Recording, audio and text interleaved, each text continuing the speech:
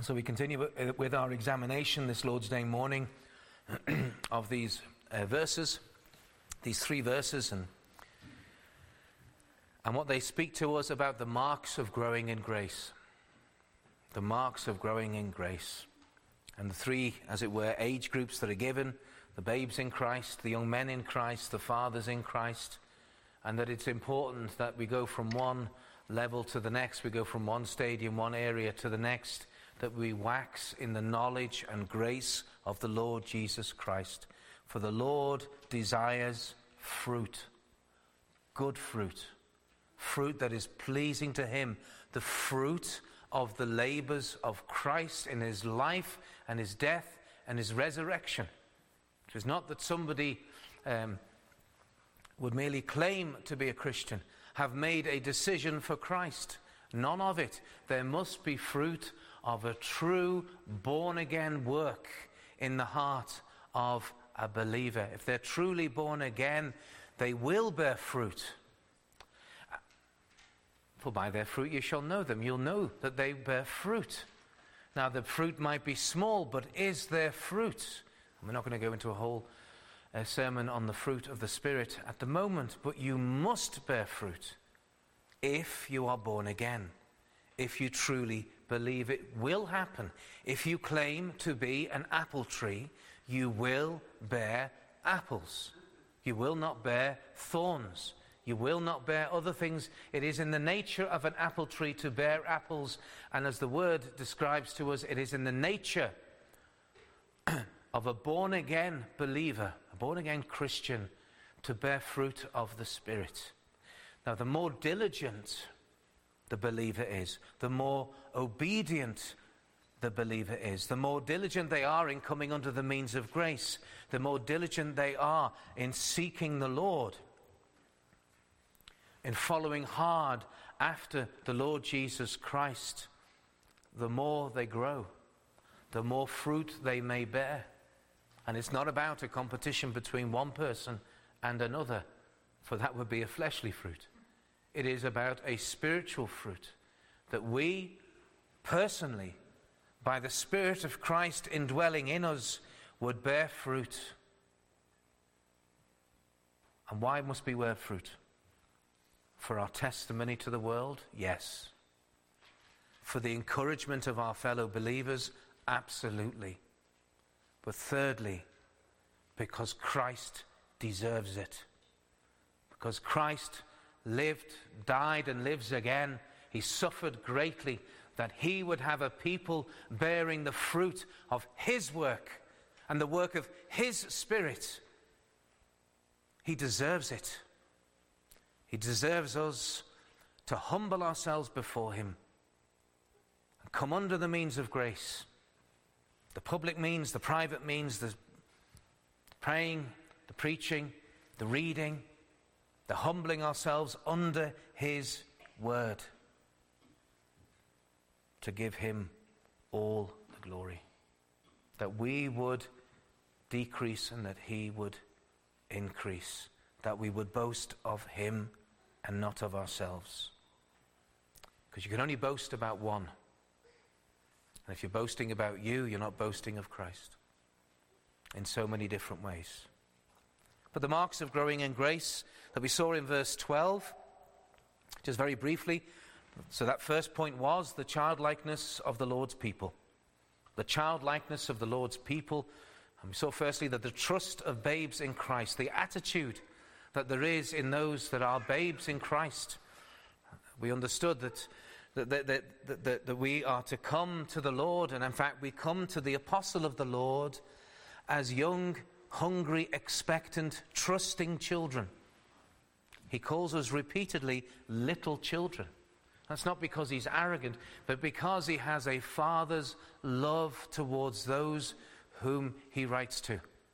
He has a fatherly love and tenderness. And what does the father do? The basic role of the father is to protect and provide. And that's exactly what John is doing. He's protecting us with true doctrine against false doctrine. He's protecting us with speaking of true faith as opposed to false faith. And he's providing this food for our soul. We've already looked into that Then we looked at the doctrine of faith, which is really at the heart of what he's speaking of in verse 12. I write unto you, little children, because your sins are forgiven you. It is the faith, our trusting, like little children, in the work of Jesus. Trusting in what his word says, and every one of his words. We know that, as I mentioned, we know that adults can be cynical, stiff-necked, and judgmental, and that is not the attitude that we are to have towards the Lord, and certainly not to the Lord's word. For we believe on him, and if we do not believe on him, where is the fruit of saving faith? The fruit of saving faith is the forgiveness of your sins. The forgiveness of your sins because you believe in the only begotten of the Father. You believe in the person and in the work of Jesus Christ. And thirdly, we saw something of the knowledge of the Father. We saw that toward the end of verse 13, because he says, I write unto you, little children, because ye have known the Father.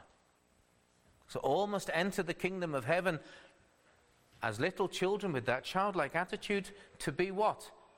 To become the children of the Father. There is a reason for these things. And the more you understand the Scriptures, the more you delve into the Reformed faith, the more you realize these are not just separate pieces that make up a religion. These are connected parts of a whole, and I'll tell you that whole is the eternal covenant of grace. But as we go into the details of it and understand it, everything that's connected with it, it's all connected. The virgin birth, absolutely necessary. Christ's death on the cross, absolutely necessary. And those two things are connected. But we're not examining that today. And so becoming a true child of God is becoming a true child of the Father. And I mentioned then, as we came to the end last week, what do children in the faith need? They need godly fathers. They need godly fathers in the faith. They need a pastor. They need godly examples in the church. They need mature fathers in the faith. All children in natural life need a mature father. A mature father. Mature and loving father. A warm father. But a mature father. Not as the fathers are being brought up these days to spend all their time on gaming, on teenage pleasures, shall we say, which doesn't have to be in the church, that sort of teenage pleasure, by the way. I'm not encouraging our teenagers to get involved in gaming by any means. It's an addictive thing, very addictive. But fathers do that. Grown men do that. Because grown men in today's society are being infantilicized. And we won't go into that word. I'll promise not to use big words like that again. So let's go on to our second point, which is the growth of spiritual fathers. We've seen, firstly, the childlikeness of the Lord's people, but secondly, the growth of spiritual fathers. So what he's speaking of is the need of saving grace to become children. Secondly, he speaks of fathers are to be ripening in grace. He speaks of fathers first, so we'll look at fathers. We might think we go children, then young men, and then adults. And that's true, we could take it that way and it would do no damage to the text. I'm just reading it from the text in that order. In verse 13, then, I write unto you, fathers, because ye have known him that is from the beginning. So having just mentioned about fathers, mature fathers, families need mature fathers. They need strong fathers. Families need strong spiritual fathers. The church needs mature spiritual men. We need them. But they are not to a penny. They are not as common as we would like them to be. So much so that when we read the marks of he who is to become an elder, we read about grace. And we read that in our call to worship. The call to worship we saw in 1 Timothy in chapter 3. He says, this is a true saying, if a man desire the office of a bishop, that is the overseer, the elder, whether that be a teaching or a ruling elder, then we get a whole list of character traits, not abilities, not works. In the whole of this list of a man who is to become a minister of the gospel, we see gracious character trait upon gracious character trait, that we're looking for men who are mature in grace, that have grown in grace, or are still growing clearly in grace. And see all these things: a wife of one man, the husband of one wife, vigilant, sober, of good behavior, given to hospitality, that is generous, and all these other things about his character. He must have grace upon grace upon grace. Only one gift is mentioned. Only one gift. Of course, all graces are gifts. But in the sense of what practical gift is said, apt to teach. He must be able to teach. The minister of the gospel must be able to teach, but he must have all these graces. See, graces is more important than gifting in the Church of Christ. More important. There are those that have many, many gifts and few graces. And according to the Word of God, they do not match up, therefore. All those 7 verses that we read together give us that list. And so churches need mature spiritual men. I'm talking spiritually men, they've grown up spiritually, they've been babes, they've been young men, they're growing up, they're ripening. Not growing in grace, but ripening in grace. If the church was full of them, why would Paul even write that? So all of your men are like that, you could say. No, all of our men should be like this, whether they are in a church office or not. Are to be ripening in grace. And as I touched upon, the anti-male feminist society that we are in is out to destroy men, at least masculinity, and I mean biblical masculinity. Out to destroy it. Feminists want weak men, manipulable men, may I say castrated men, and therefore unspiritual men, insecure men.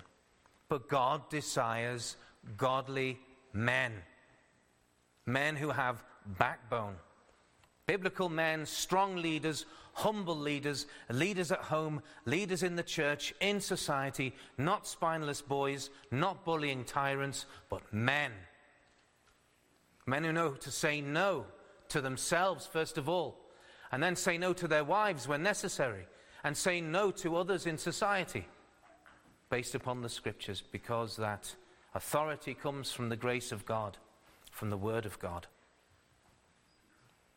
So as we open up verse 13 of 1 John 2, we consider the present knowledge that these men have. He says, I write unto you, fathers, because ye have known him that is from the beginning. So John is making it very clear that when he speaks at this moment, he's speaking to the fathers of the faith in the churches. Now, fathers might think themselves, in general, that they are way too old to learn new things. Not in the school of Christ. Not in the school of Christ. We must ever wax in the knowledge and grace of Jesus Christ. We are to continually to grow.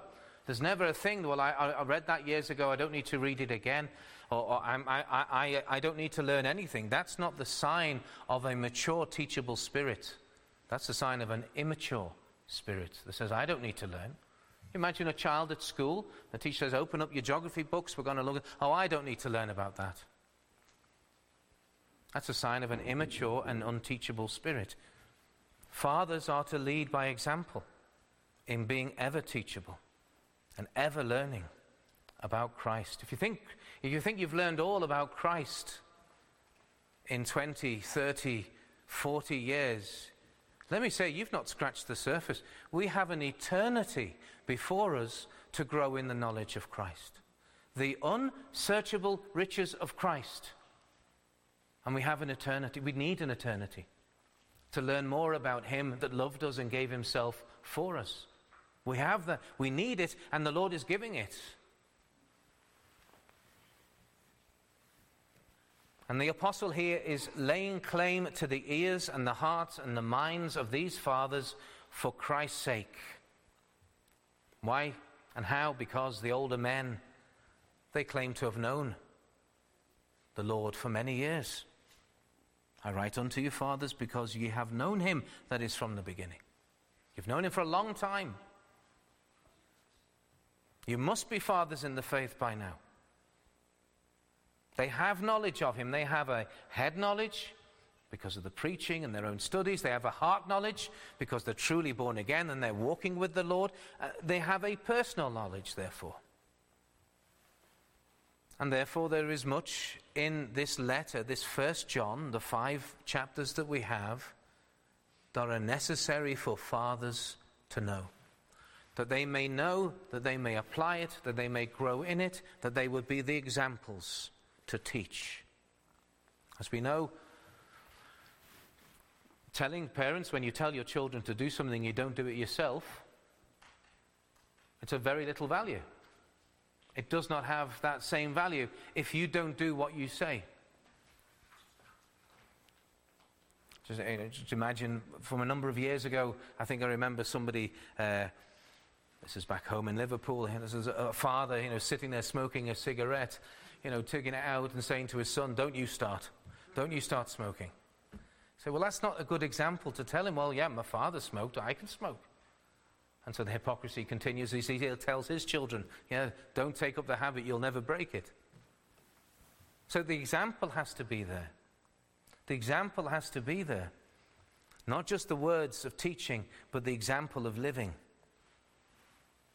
And so therefore, fathers in our congregation, fathers in the faith, are to be the prime example of being humbled by the word, of being the first to say sorry, the first to repent, the first to be on their knees before the Lord. Example. Because you say that you have known the Lord all this time. I trust you are listening. I hope that you might even be taking notes as to fathers, as you would work through this 1 John with us, and that you would apply what you've understood and in the previous verses we've looked at, and what we will by God's will in the remainder of this epistle, so that you can apply it in your life, because how else are you to grow and to become mature? Or I should say, how else is your grace to be ripened? A father is to be mature. He is to take personal responsibility. He is to take absolute responsibility of his family. And what is a father to do? He's to leave behind childishness. He's to leave behind immaturity. And that is so important. And as I've already pointed to, that the world wants boys. So the feminist world wants boys. Boys that they can dominate. Boys that they can manipulate. But God wants men. Now, Paul, speaking of something else, says this too. So I'm taking it slightly out of context, but the truth is here. 1 Corinthians 13 and verse 11. He says, when I was a child, I spake as a child, I understood as a child, I thought as a child. But when I became a man, I put away childish things. Fathers, that's what we need to do. We need to put away childish things, immature thoughts, immature words, immature emotions, immature reactions, to be put away. Because not only are they a sign of actual immaturity in your character, in your emotions, in your thoughts, but they are an indication of spiritual immaturity.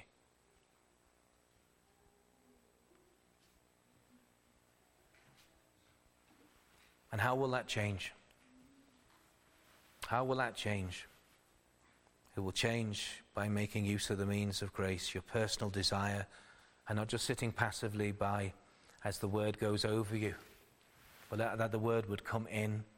You would see, Lord, I'm not the father I should be. I should be a father in the faith to my family.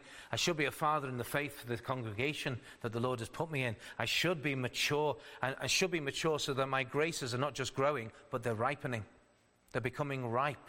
They're becoming what God would have them to be. You give a present to somebody, and if it's still in the box, it hasn't been utilized, then it's of no use. A gift is to be given, is to be unpacked. The instruction manual is to be read.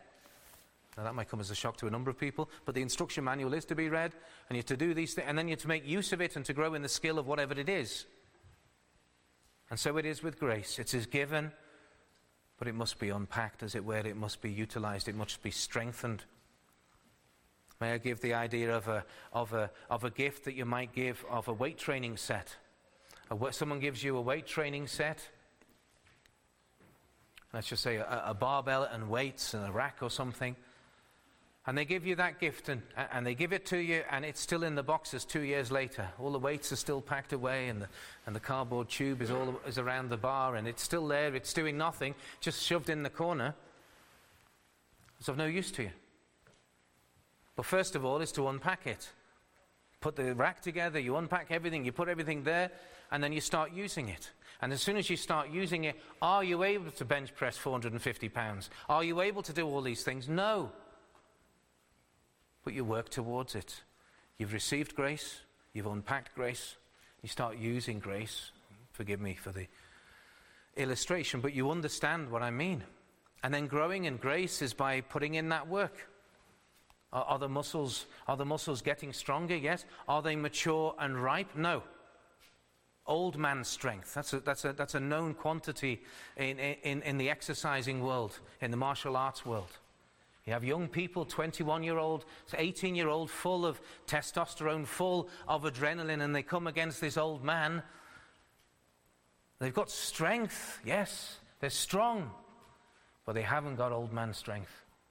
Because part of old man's strength is the building up of that exercising again and again and again.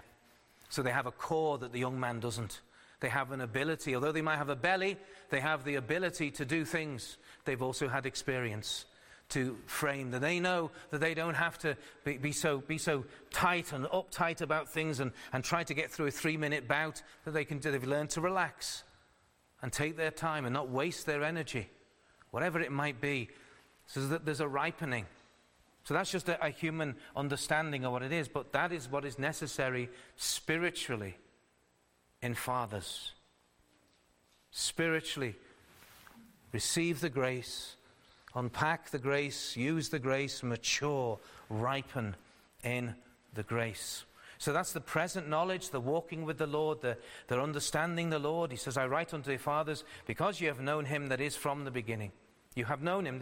It's a time of knowing him. And I write to you now.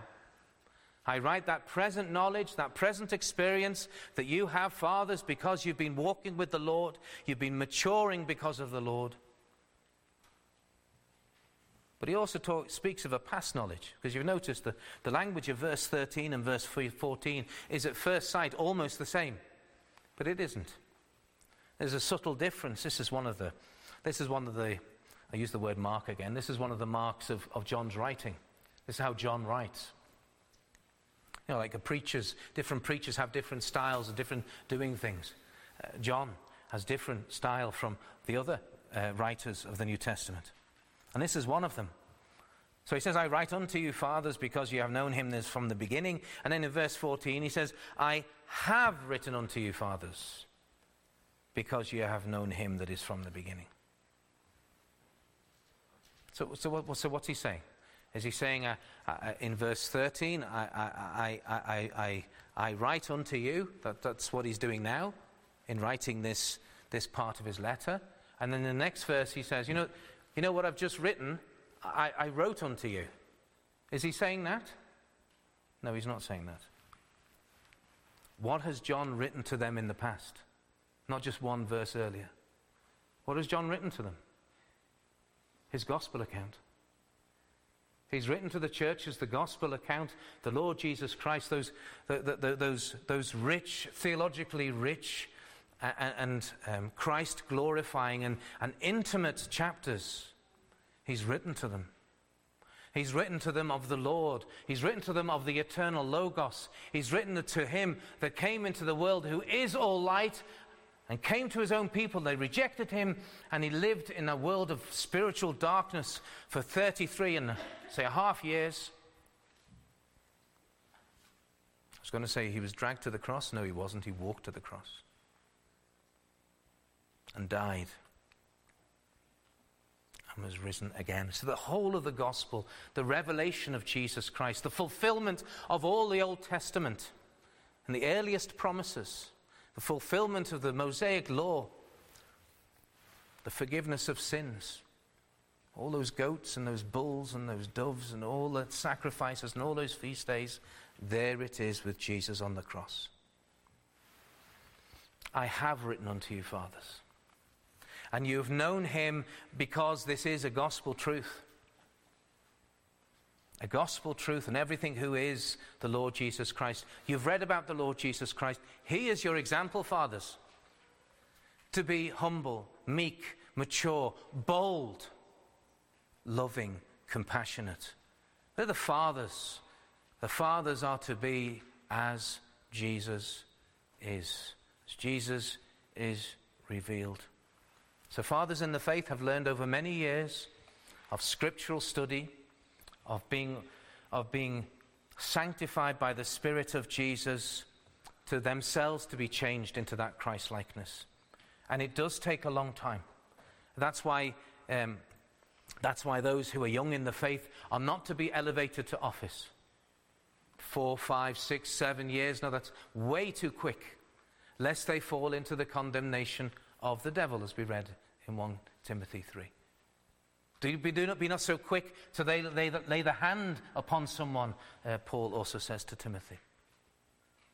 Because there needs to be a strengthening in the faith. They have to become strong young men, and God willing, they become fathers. Young men are becoming fathers. Mature, ripe fathers. Of course, they do that by first of all getting married. Physically, naturally, getting married, having children. And you're a father, of course, when your wife conceives.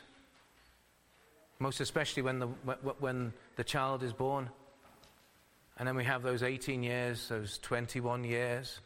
I think these days it's 34 years of the child being at home. But you have this growing up with the child, but the father's growing up as well. Should be anyway.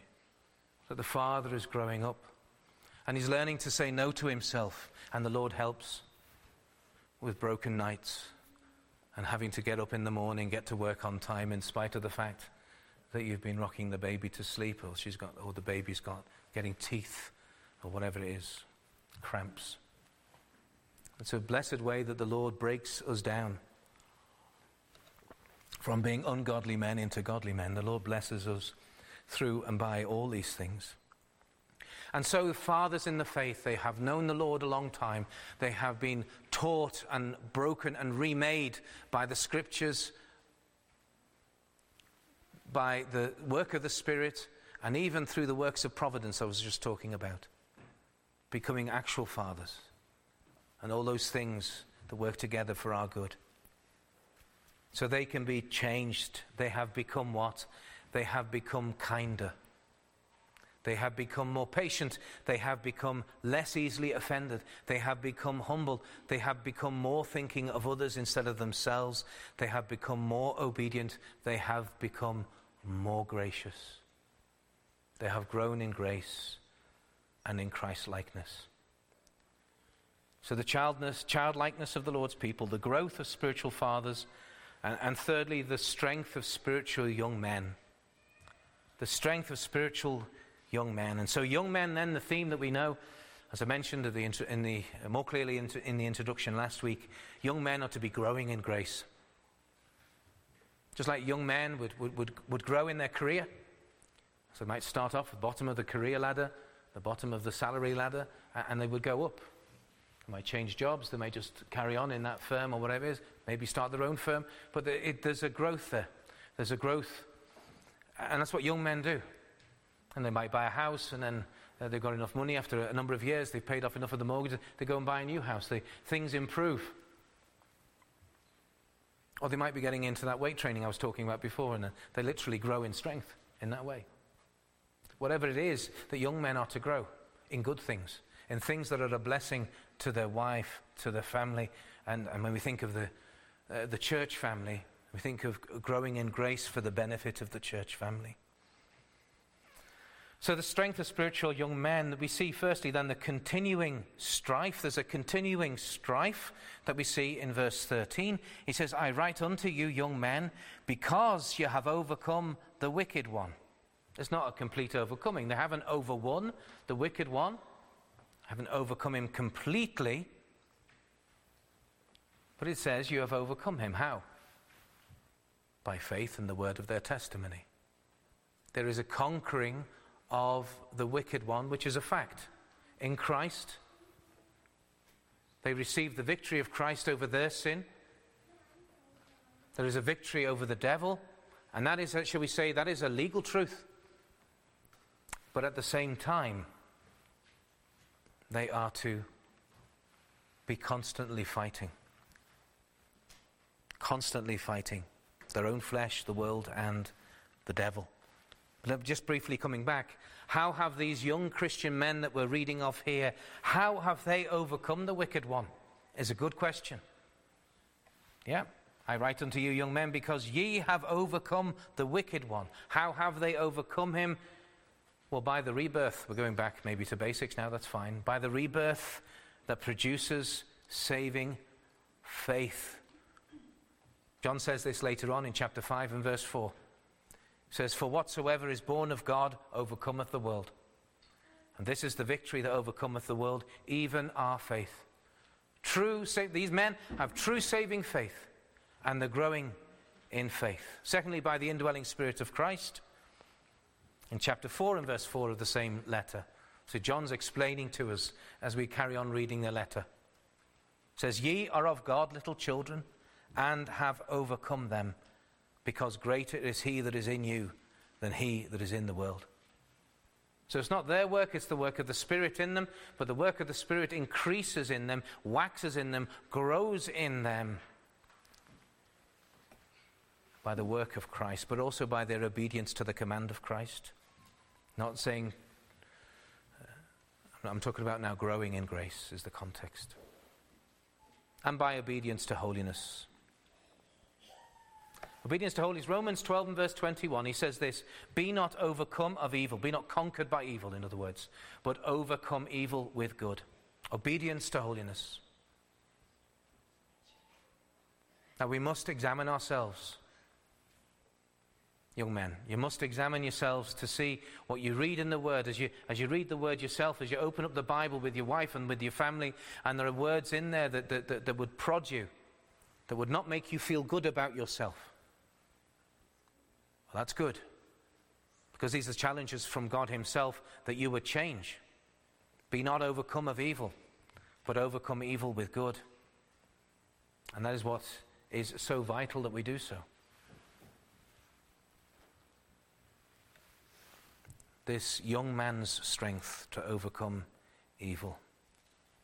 The question then, young men, how totally submitted are you to Christ? How totally submitted are you to Christ? The more you are submitted to Christ, the more you overcome the evil one. In your walk, because the flesh is rotten, the example of the world is even maybe just as rotten, and the devil is out to destroy you. Well, one practical application of being submitted to Christ and overcoming the wicked one more is to continue to come to hear what John says.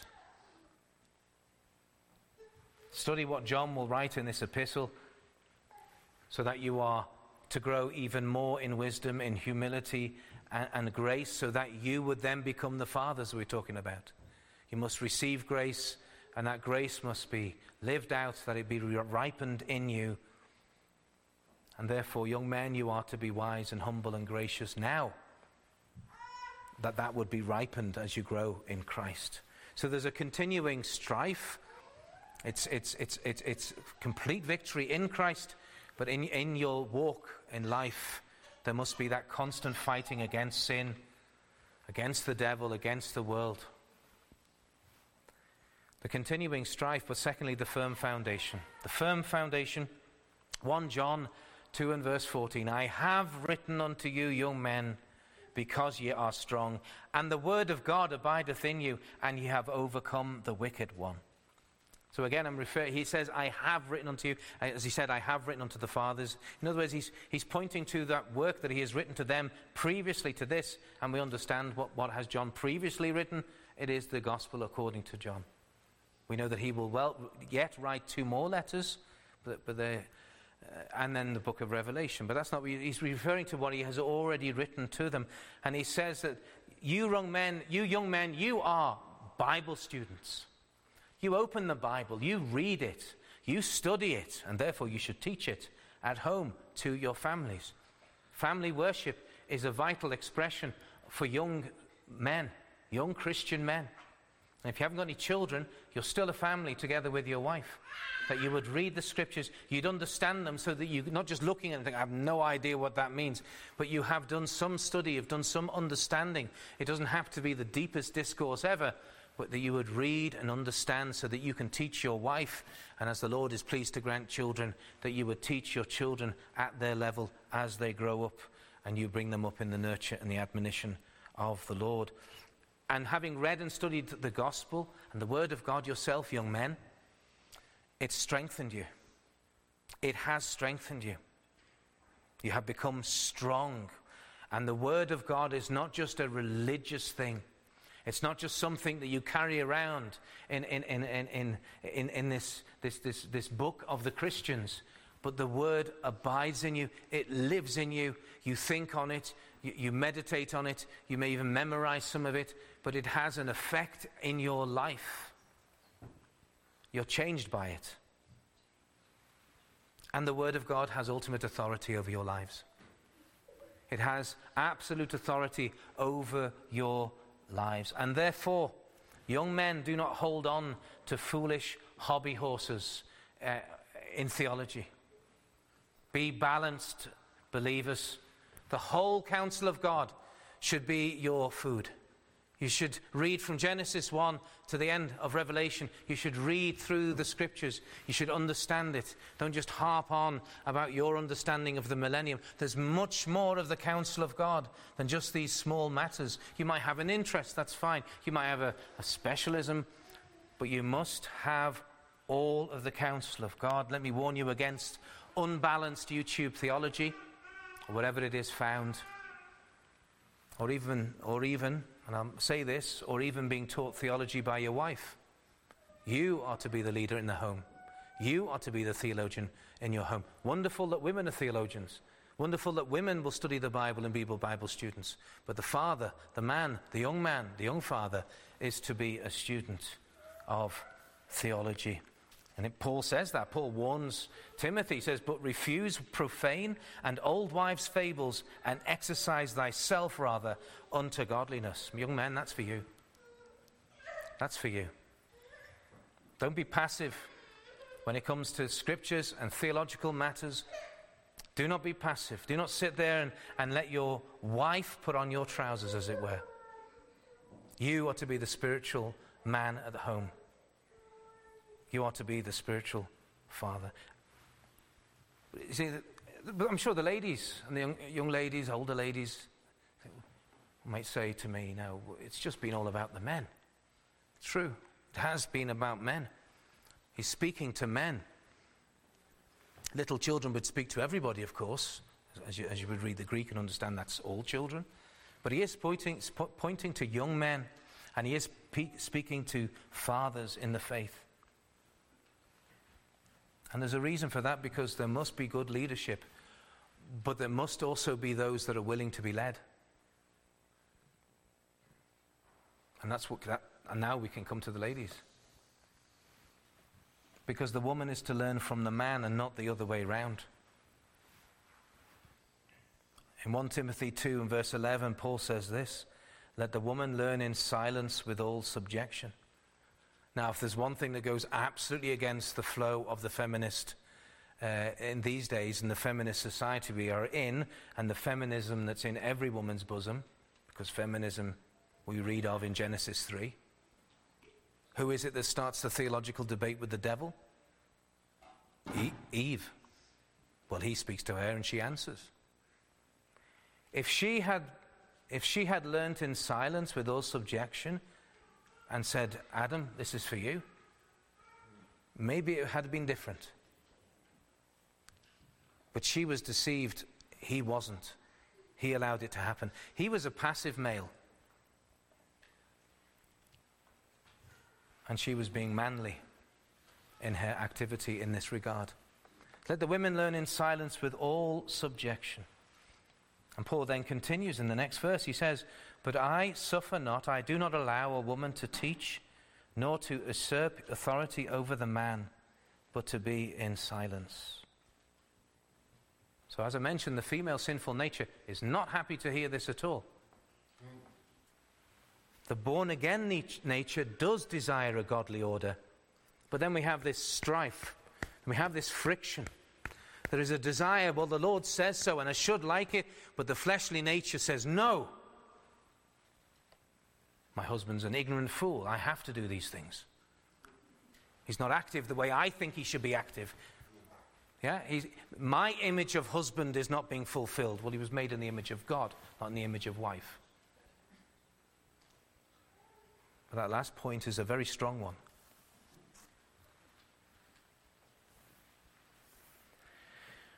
But the born-again nature, as it is informed by the Scriptures, does desire a godly order in marriage, in the household, and in the congregation.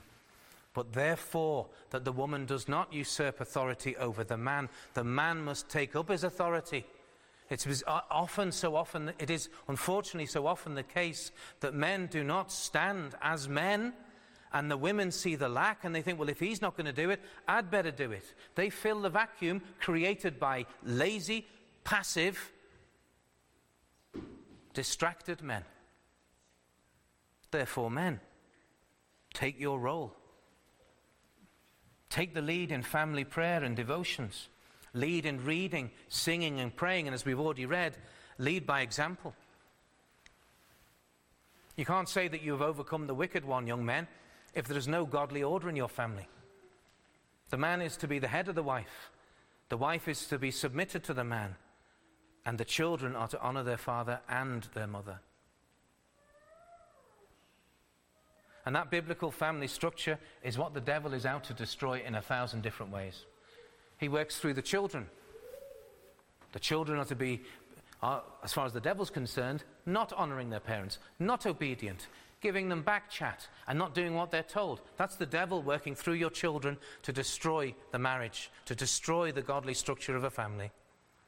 We've already looked at the mothers and the fathers, so now we're just throwing the children into the mix. To understand that there is to be a godly biblical order in family, in marriage. And that is so essential then for father, mother, and children. What James says in James 4 and verse 7, submit yourselves therefore to God, resist the devil, and he will flee from you. He will flee from your family. For a time. Until the next temptation. But by then, you've done a few spiritual shoulder presses. You're getting stronger, men and women and children. Strong young Christian men, can I say this, are the future fathers of the church. I think I can just wait and I'll gradually, as I physically get older, of course I'll spiritually get more mature. That's nonsense. You must be spiritually strong men now and walk with the Lord and endeavor to become more gracious so that you will become ripe men, fathers of the church. Oh, we need them. Because the young men now, even you young boys, to grow up in the faith and to become strong young men. For we need them. They are the future deacons. They are the future elders. They are the future ministers. They are the future missionaries. So women, please. And it's so easy to do so, just to follow the way of the world. What is the way of the world? Well, it hates men. And it's man-dominating. So women, do not undermine your husband's authority at home. That's especially in relation to the children. Do not dominate your husband, but be what you were created to be, his helper, meet for his needs. Ephesians 5 and verse 22 says this, wives, submit yourselves unto your own husbands as unto the Lord. And as you would read those verses, you would realize that this is the Christ-likeness of the woman, to be submitted to her husband, to her head, as Christ, as the God-man, is submitted to his Father. Not that the Son of God is lower than the Father. That's not what I said. I said the mediator, the God-man, having taken on our flesh, has submitted himself to the Father as our example, and ladies, as your great example. And it's not that he agrees with you first, or he does what you says first, because that's not submission. That's agreement. And that doesn't mean that you can't give advice. Absolutely. You know, in Christ and as human beings, we stand absolutely side by side. And yet the Lord has put that order in there. And this society has gone the way of other societies, where there is, and it begins with the men. The men firstly castrate themselves, then the women help them, and then the sodomites come in, and then it gets further and further. That's how Rome fell. It's how big civilizations fall. Yeah, we might think there's a great battle, and then the Visigoths come in and they take over. Yeah, they come in because they're corrupted. Why is China doing so well? Well, it's doing very badly, actually, fortunately. But China is doing so well in its influence in the world because the Western Christian democracies have become so rotten. You get something rotten, the floorboard, good solid oak floorboard will support the weight of families for generations, but it becomes rotten. It doesn't take much for it to be pushed through. In fact, it doesn't take much. It doesn't need an elephant to walk on it to break them. Just a normal human being can stand on it and it will break through. Because it has become rotten, it has become corrupted. And so it is the case with families and with churches. Oh dear, with the churches. So young ladies, and maybe not so young ladies, your husband is to grow into your spiritual father. He's to be your spiritual father. He's to be the spiritual father to the children, and eventually a spiritual father to the congregation of Christ. And what has been said about men, we could say about women, about that need to receive the grace and grow and become strong in the grace and become mothers, because there is an vital place, not only in families, but in the church for godly mothers, within the God-given roles and the responsibilities that are there. So their need to become the children of God by the rebirth, of course, remains the same. Their own family and the church's need for them to grow in grace, in spiritual maturity, become those spiritually strong women, ripening into gracious mothers, not being worldly, moving into verse 15, but we'll come back from that now, but not being worldly. And of course, we will examine what that means when we get to it. It's not a blessing to a congregation to have immature fathers and immature mothers. We need gracious, mature, ripe. And it's not something, and if you're hearing this now, it's not something you can just do overnight, and it's certainly not something you can do with a front. I'm not talking about a mask. How strong and thick is your religious mask? That's not what I'm saying. It's not what the word is saying. How much grace is there? Now, if you see that there's not much grace, then we go the way of repentance and faith. Lord, I am not as mature as I should be. And that should be everyone's prayer anyway. I am not spiritually mature. I am not the father, the mother, or the young, strong man as I should be. God, give me grace. Give me mercy. Give me mercy. And Christ commands the apostle, when we're speaking about the mature, gracious ladies, which doesn't necessarily mean, oh, you're old, you're mature and gracious. As I said, they're two different things. One would hope that they were the same. Titus 2, verses 3 to 5. The aged women likewise, that they be in behavior as becometh holiness, as purity. Not false accusers. So that would include all the things like slander and gossip. Not given to much wine. Teachers of good things, that they may teach the young women to be sober. See, he would not have them to have authority over the man, but over the younger women. And certainly he's not talking about the pulpit, by the way. But they would teach the young women to be sober, to love their husbands, to love their children, to be discreet, chaste, keepers at home, good, obedient to their own husbands, that the word of God be not blasphemed. So a godly mother teaching a godly young woman how to be godly said here nothing about theoretical theology, but all about practical Christianity. To be sober, that is, to have self-control in all aspects of life, to love their husbands, and number one there, to love their husbands, to love their children, secondly. You're firstly married to your husband, ladies, before you receive children, if you receive children. And that is also the order. Firstly your husband, then you have the children. We know that the world reverses that. That you would have your husband, and then you have your children, and then your life revolves around your children, and your husband becomes second or third in the list, and then the children grow up and go away, and you're living with a stranger in your own house.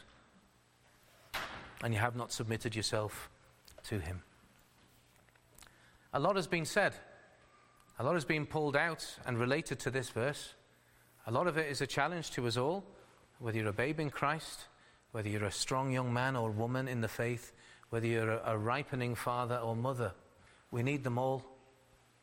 You must be, whatever stage you are in grace, and again, that's not related to your age. It's not even related to how long you've been a professing Christian. It should be, but it isn't. So where you are with the Lord, whether you're just still a newborn and maybe have difficulties with trusting the Lord, well, that may even suggest that you still need to be born, but that you need to be born, you need to become strong in the Lord, and you need to ripen in grace unto the Lord. And that's what the church needs. Maturing Christians, fathers, mothers. May God grant us all grace in order to enter into a state of grace. Children, you need to come to the Lord. Children, you need to come to the Lord. You need to repent of your sins. You need to come to the Lord. Young men and women, you must grow in grace. Fathers and mothers, may God grant you grace to mature in grace. Lest our religion be fruitless, lest our religion be dead, and we seek the glory for ourselves, instead of becoming shining trophies of God's grace to the glory of Jesus Christ. May God help us. Amen. Let us pray. We thank thee, Lord, for thy word and the many, many challenges to all of us at different levels.